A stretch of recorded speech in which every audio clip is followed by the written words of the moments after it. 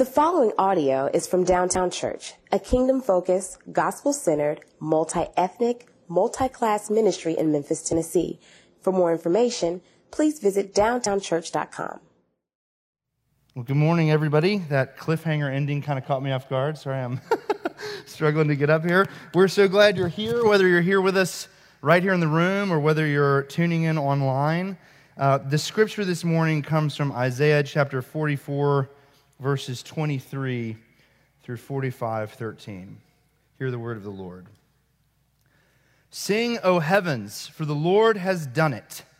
Shout, O depths of the earth. Break forth into singing, O mountains, O forests, and every tree in it. For the Lord has redeemed Jacob and will be glorified in Israel. Thus says the Lord, your Redeemer, who formed you from the womb. I am the Lord who made all things, who alone stretched out the heavens, who spread out the earth by myself, who frustrates the signs of liars and makes fools of diviners, who turns wise men back and makes their knowledge foolish, who confirms the word of his servant and fulfills the counsel of his messengers, who says of Jerusalem, she shall be inhabited, and of the cities of Judah, they shall be built, and I will raise up their ruins. Who says to the deep, be dry, I will dry up your rivers. Who says of Cyrus, he is my shepherd, and he shall fulfill all my purpose, saying of Jerusalem, she shall be built, and of the temple, your foundation shall be laid. Thus says the Lord to his anointed, to Cyrus, whose right hand I have grasped, to subdue nations before him and to loose the belts of kings, to open doors before him that gates may not be closed. I will go before you and level the exalted places. I will break in pieces the doors of bronze and cut through the bars of iron. I will give you the treasures of darkness and the hoards and secret places, that you may know that it is I, the Lord, the God of Israel, who call you by your name. For the sake of my servant Jacob and Israel my chosen, I call you by your name. I name you, though you do not know me. I am the Lord, and there is no other. Besides me, there is no God. I equip you, though you do not know me, that people may know from the rising of the sun and from the west, that there is none besides me. I am the Lord, and there is no other. I form light and create darkness. I make well-being and create calamity. I am the Lord who does all these things. Shower, O heavens, from above, and let the clouds rain down righteousness. Let the earth open, that salvation and righteousness may bear fruit. Let the earth cause them both to sprout. I, the Lord, have created it. Woe to him who strives with the one who formed him, a pot among earthen pots. Does the clay say to him who forms it, what are you making? Or, your work has no handles. Woe to him who says to a father, what are you begetting? Or to a woman, with what are you in labor? Thus says the Lord, the Holy One of Israel, and the one who formed him, ask me of things to come. Will you command me concerning my children and the work of my hands? I made the earth and created humans on it. It was my hands that stretched out the heavens, and I commanded all their hosts. I have stirred him up in righteousness, and I will make all his ways level. He shall build my city and set my exiles free, not for price or reward, says the Lord of hosts. This is the word of the Lord. Thanks be to God. Let's pray. Father, Son, and Holy Spirit, we ask that you would be present with us this morning, that your presence among us would be convicting, and that your presence among us would be transforming, and that you would renew us in your image, for your work in the world, for your glory, and for our good, and for the good of our world. We ask all these things in your name. Amen. Okay, so for thousands of years, humans have looked up in the night sky and seen the moon and thought, that's cool, and then gone to bed. Then in 1961, President John F. Kennedy announces a new mission. Within a decade, we will put a man on the moon. Now, as the author Charles Fishman explains, when President Kennedy says we're going to put a man on the moon in a decade, this is literally insane. We have no business setting out on this mission. At that point in 1961, Americans had spent a grand total of 15 minutes in space. We didn't have the rockets to go to space. We didn't have the spacesuits to go to space. We didn't have the food to go to space. Not only did we not have any of the stuff, we didn't even know what stuff we would need.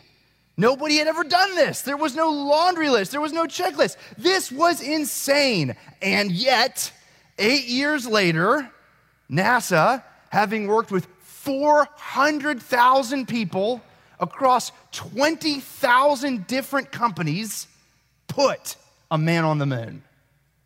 We accomplished the mission and overcame every obstacle.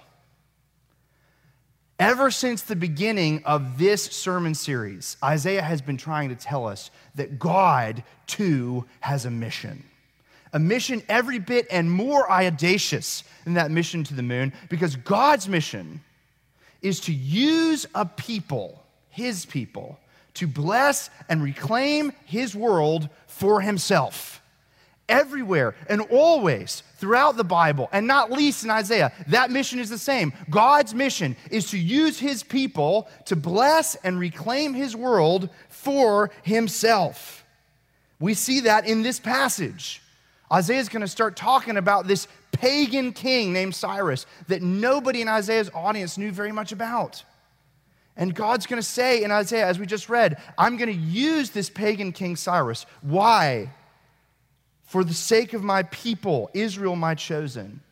But why is God using this pagan king for the sake of his people? He tells us that too, that all people may know, from the rising of the sun and unto the west, that there is no one beside me. I am the Lord, and there is no other. That's God's mission, to use his people to reclaim the world for himself. But the focus of our passage this morning is not essentially on describing this mission. The focus of our passage is on the way that our Lord overcomes every obstacle to accomplish that mission.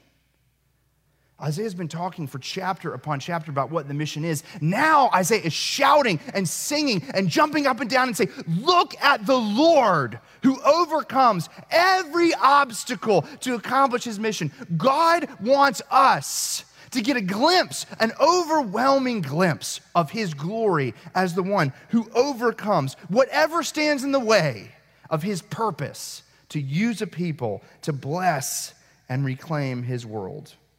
So this morning, what I want us to do is to allow Isaiah to dazzle us with this God who is willing and who is able to overcome every obstacle that stands in the way of him using a people, using us, to bless and reclaim his world for himself.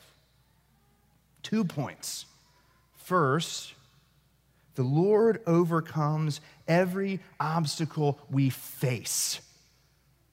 The Lord overcomes every obstacle out there that we face. And in Isaiah's day, we've been seeing it all along. We've talked about this again and again. There are basically 2 obstacles they faced. One was false gods, and the other was oppressive, hostile kings, kingdoms, politicians, and political powers who claimed to be backed by those false gods. The 2 things that the people of God hearing Isaiah talk would have said, oh yeah, these are the obstacles we face, was a world of false gods and a world of hostile political powers who claimed to be backed by those false gods. And we really need to think about how people in the ancient world thought. You see, everybody in Isaiah's day and the nations all around Israel agreed that there were a zillion gods out there, right? The people in the nations around Israel, they had gods under every rock, under every tree, under every podium, behind every curtain. There were gods everywhere. They lived in a world filled with gods. And they lived in a world filled with kings and kingdoms and strongmen and political leaders who all claimed to be backed by these gods. And so how do you make your way in a world filled with gods? Well, you have to figure out which god is strongest. And how do you know which god is strongest? It's really clear. There's a perfectly easy test. Whoever's winning, whichever kingdom is conquering, the god behind them must be the big one. It's very obvious. If your army wins, your God is bigger. If their army wins, their God is bigger. That's the world that Israel lives in. And Israel is this teeny, minuscule little kingdom. Like tiny, surrounded by these huge empires. And they're the only people on planet Earth who worship their God. I just want to give you a couple images to think about this. This is the ancient world at the beginning of Isaiah's ministry. That little blue thing down there is the kingdom of Judah. At the best of times, they're a little tiny kingdom, right? By the time we get to our text, this is what's happened. Babylon has become an empire that's taken over essentially all of the known world. That little tiny kingdom that had some autonomy has gotten its rear end kicked by this ginormous empire. And in fact, this empire has not just beaten them, it's taken the vast majority of their citizens in Judah and Jerusalem and captured them and made them walk, next slide, almost 1,000 miles over 3 months to Babylon so they could live as servants in exile. Now imagine that. You live in a world filled with gods. The way you know which god is the biggest one is whichever's winning. And now you're a member of God's people after a 3-month trek away from your home, and you're living in Babylon, and it's pretty obvious, isn't it? God wants to use us to bless and reclaim his world? Not so sure. We're surrounded by gods. They certainly look bigger than ours. And we're surrounded by politicians and kings and overlords, and they're definitely more powerful than we are. What's God going to do about it? Those were the obstacles that Isaiah's audience faced in believing that God could accomplish his mission. How will the Lord respond? Well, in our text, the Lord responds by saying simply this: there is no God but me, and the rest are idols. King Nebuchadnezzar can pull out this map. This next slide shows the map that God lays out on the table. It says, I am the Lord who made all things, who alone stretched out the heavens, who spread out the earth by myself. You claim your God gave you Israel? Let me tell you what my God can do. My God stretches out the heavens like a tent. God says, I'm the one who forms light and creates darkness, who brings well-being and calamity. I'm the Lord who does all these things. There is no one but me. Isaiah 45:12, I made the earth and created humans on it. It was my hands that stretched out the heavens, and I commanded all their starry host. God says, it looks like the king of Babylon and his gods have just conquered the known world.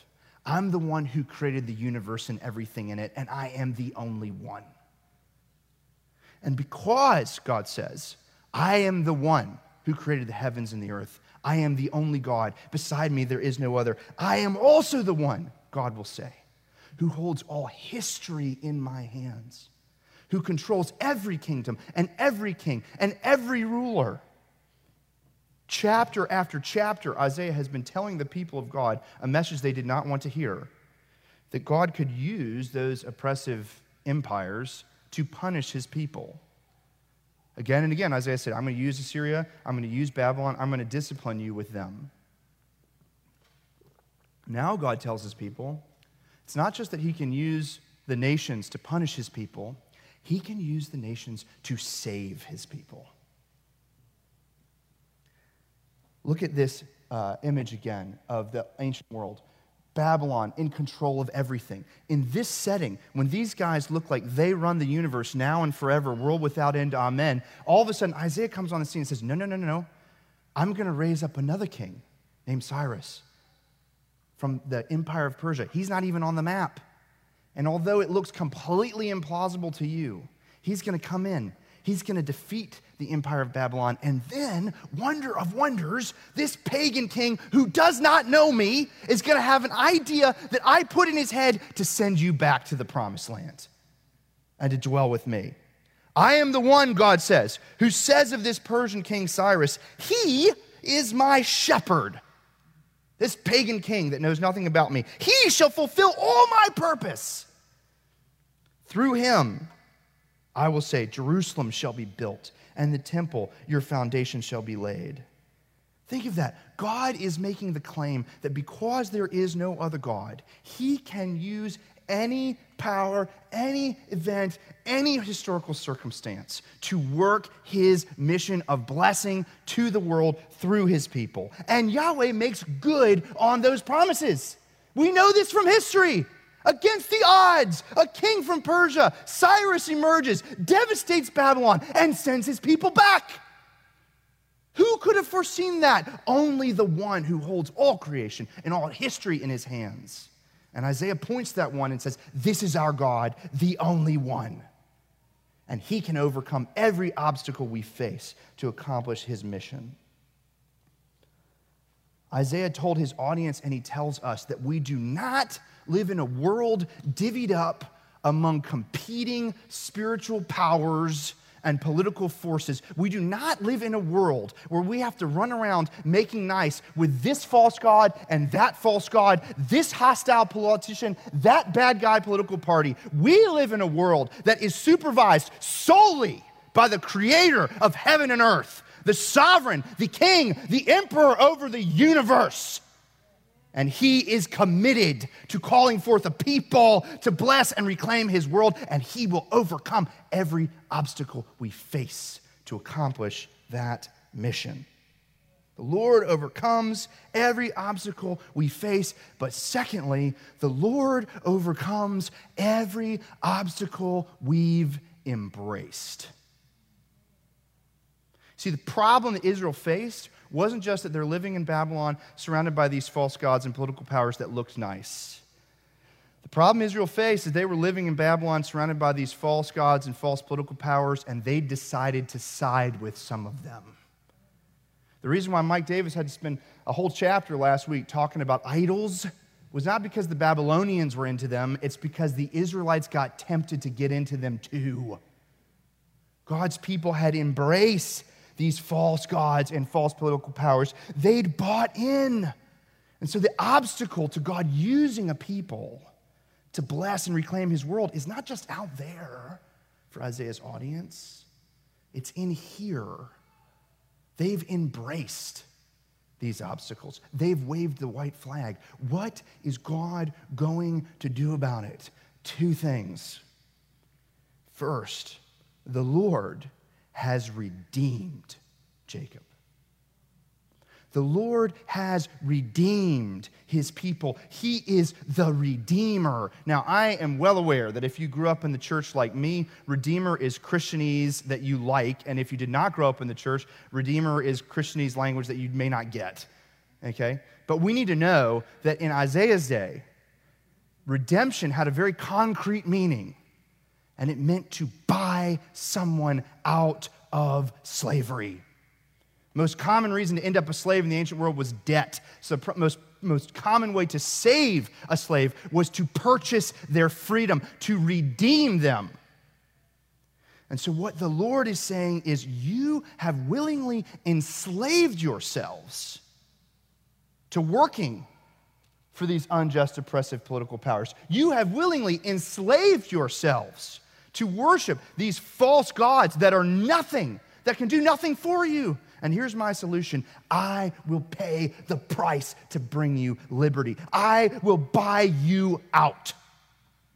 And that great passage that Mike preached on last week culminates with these words: the Lord has blotted out their transgressions like a cloud and their sins like a mist. The Lord will do what it takes to forgive his people for the obstacles they've embraced.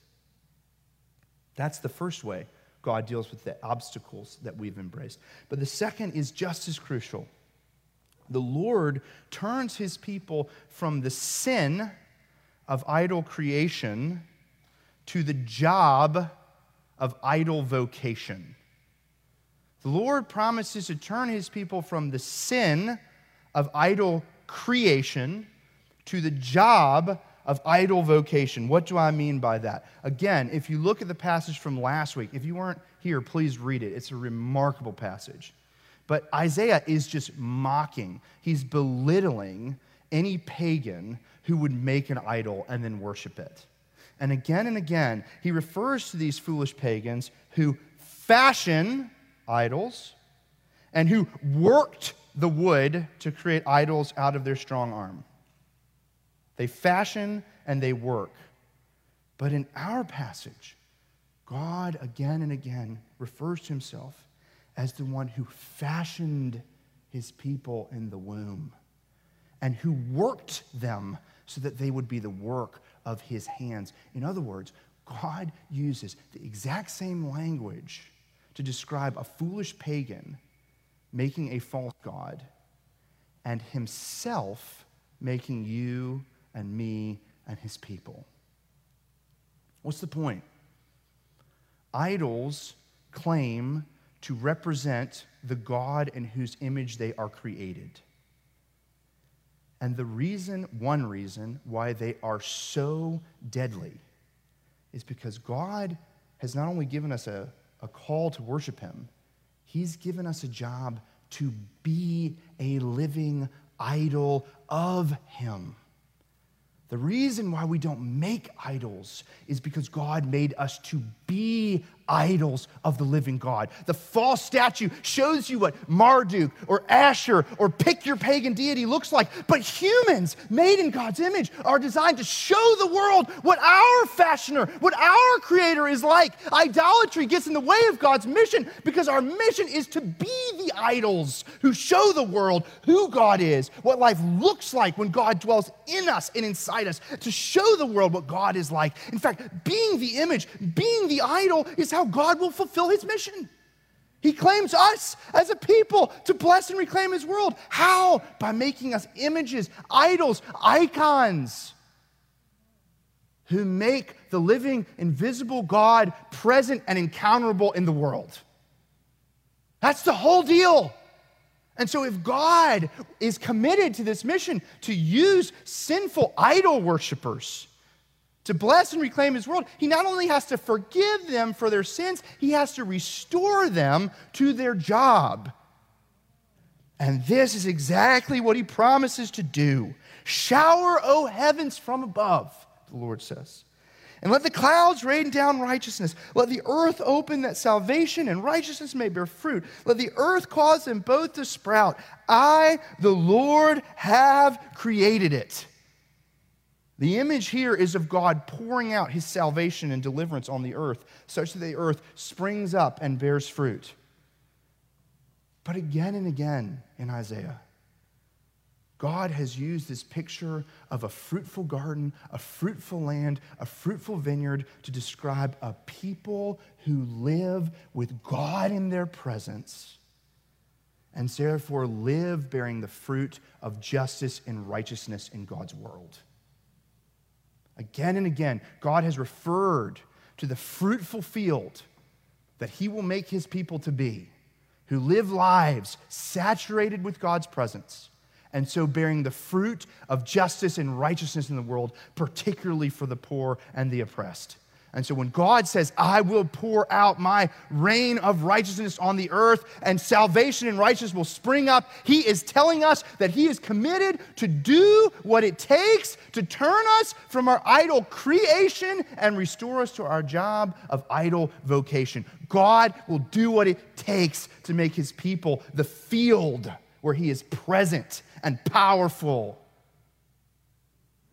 and creates a people who bear the fruit of holiness and justice and righteousness. Why? Because God's mission is to use a people to bless and reclaim his world for himself, and he will overcome every obstacle to accomplish it. The obstacles that we face and the obstacles that we embrace. Thus, in Isaiah's day, but so also in ours, Isaiah says, I'm going to use an anointed pagan king named Cyrus to call a people to myself who I will use to bless and restore the world. But the Gospels tell us the story that God used another anointed king Jesus of Nazareth, God himself in the flesh, for the exact same purpose. God would use this other anointed, King Jesus, to call for himself a people, the church, through whom he would bless and reclaim his world. And King Jesus, God in the flesh, just like God in the Old Testament, promised and enacted the promise and fulfilled the promise to overcome every obstacle that you and I face and every obstacle that you and I have embraced to being a part of that mission. At the cross, he confronted the obstacles that we face by defeating the false gods, sin, death, the devil. He confronted and overcame the obstacles we face in terms of oppressive religion and oppressive politics when he was crucified as an enemy of the state. But death could not hold him down, but he was raised up on the third day. And at the cross and in the resurrection and by the Spirit, he overcomes the obstacles that we've embraced, offering you and me full forgiveness for all the ways we've worshiped those false gods, and giving us lavishly, freely of his Spirit, so that the same Spirit that raised Christ from the dead is at work, where? In your mortal bodies, so that we might be restored to our vocation, to our job description, to be the images, the idols of the invisible God in the midst of a broken, hurting world. We are in the exact same position in that sense as these folks in Isaiah, and because we live in a scary world filled with freaky, oppressive political powers and false gods, we're just as likely as those people in Isaiah's day to mess it up. Those obstacles that we face and we embrace are just as tempting and more so as they were for those silly people of God way back then. Let's think about that for a minute.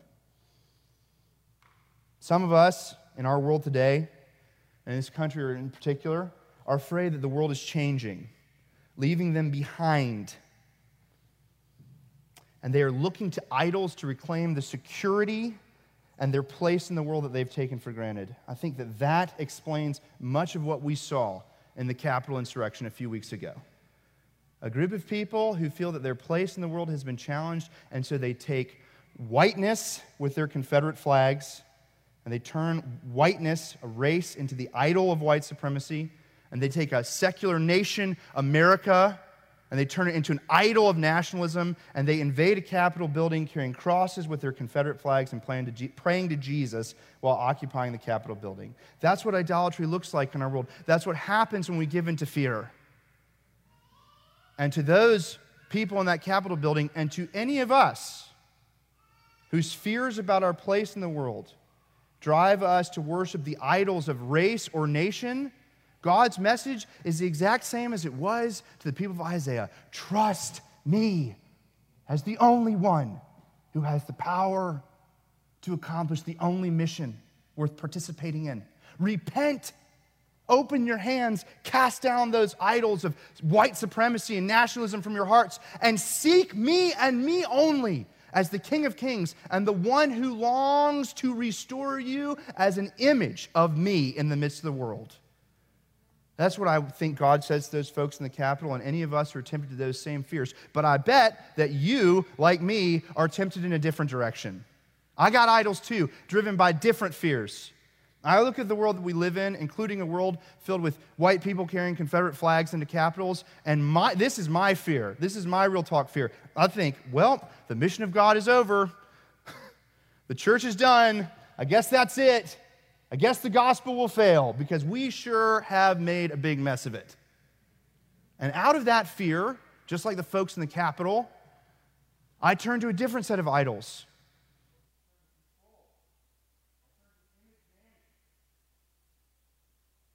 Did I lose me? Is it me? Okay, I turn to control. I turn to image management. And you know what, frankly, and I'm being honest here, I turn to hate for those people.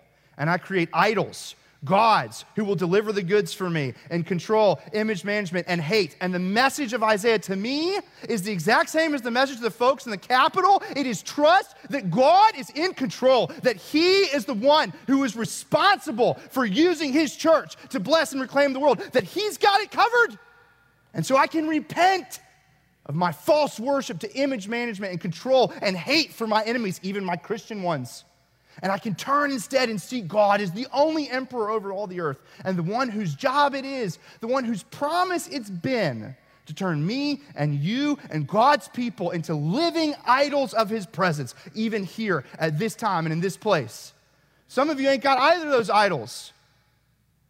Some of you are worried that if you don't have enough money, you won't be able to provide the right kind of life for your kids, the right kind of life for yourselves. Some of you are feeling lonely, and you're tempted to turn sex or a relationship or a certain kind of relationship or a new relationship into an idol. Some of you are feeling so out of control and unloved and that you can't measure up and that you can't make it. And so you're turning to something: alcohol, drugs, too much food, not enough food, exercise, too much exercise. You're turning to something that you want to use to give you meaning and purpose. And the message is the same to you as the same is to this messed up preacher, as the same is to those folks in the Capitol. And it's simply this: trust God. He's the only one who stretched out the heavens like a tent and holds all history in his hands. Repent of the way that you've turned something into a God to get you what you don't think God can deliver on, and then seek him as the King of Kings and the Lord of Lords, and seek the job description that he has given you to be his living, breathing idol in the midst of a broken world. The steps are the same for all of us. Trust, repent, seek. Trust, repent, seek. Because if we live in a world where God has a mission to use his people to bless and reclaim his world, and if we worship a God who is willing and is able to overcome every obstacle we face and every obstacle we've embraced to accomplish that mission, then trusting, repenting, and seeking is the work that is left to us. It's the only logical response. It is, as Paul puts it, our reasonable act of worship to offer all of who we are to the God whose job it is to ensure that we are a part of that people that he uses to bless and reclaim his world.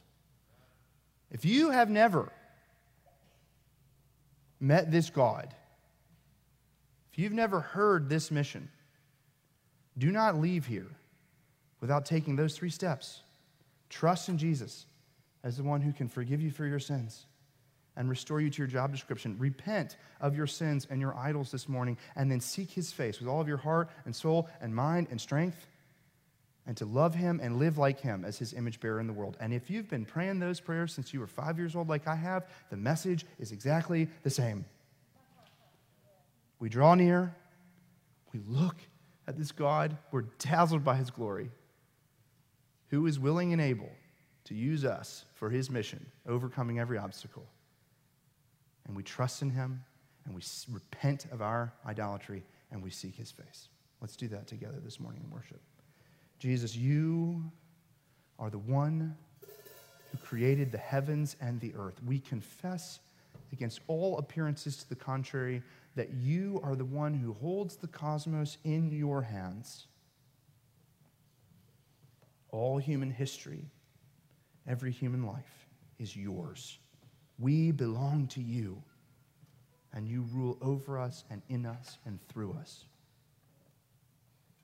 God, I ask that you would draw any who are here who do not know you to yourself, and I ask that you would draw all of us into the kind of worship that happens when we are dazzled by your greatness and your power and your goodness and your mercy and your love, who would choose to bless and reclaim your world, and even wilder, Jesus, choose to use us to do it.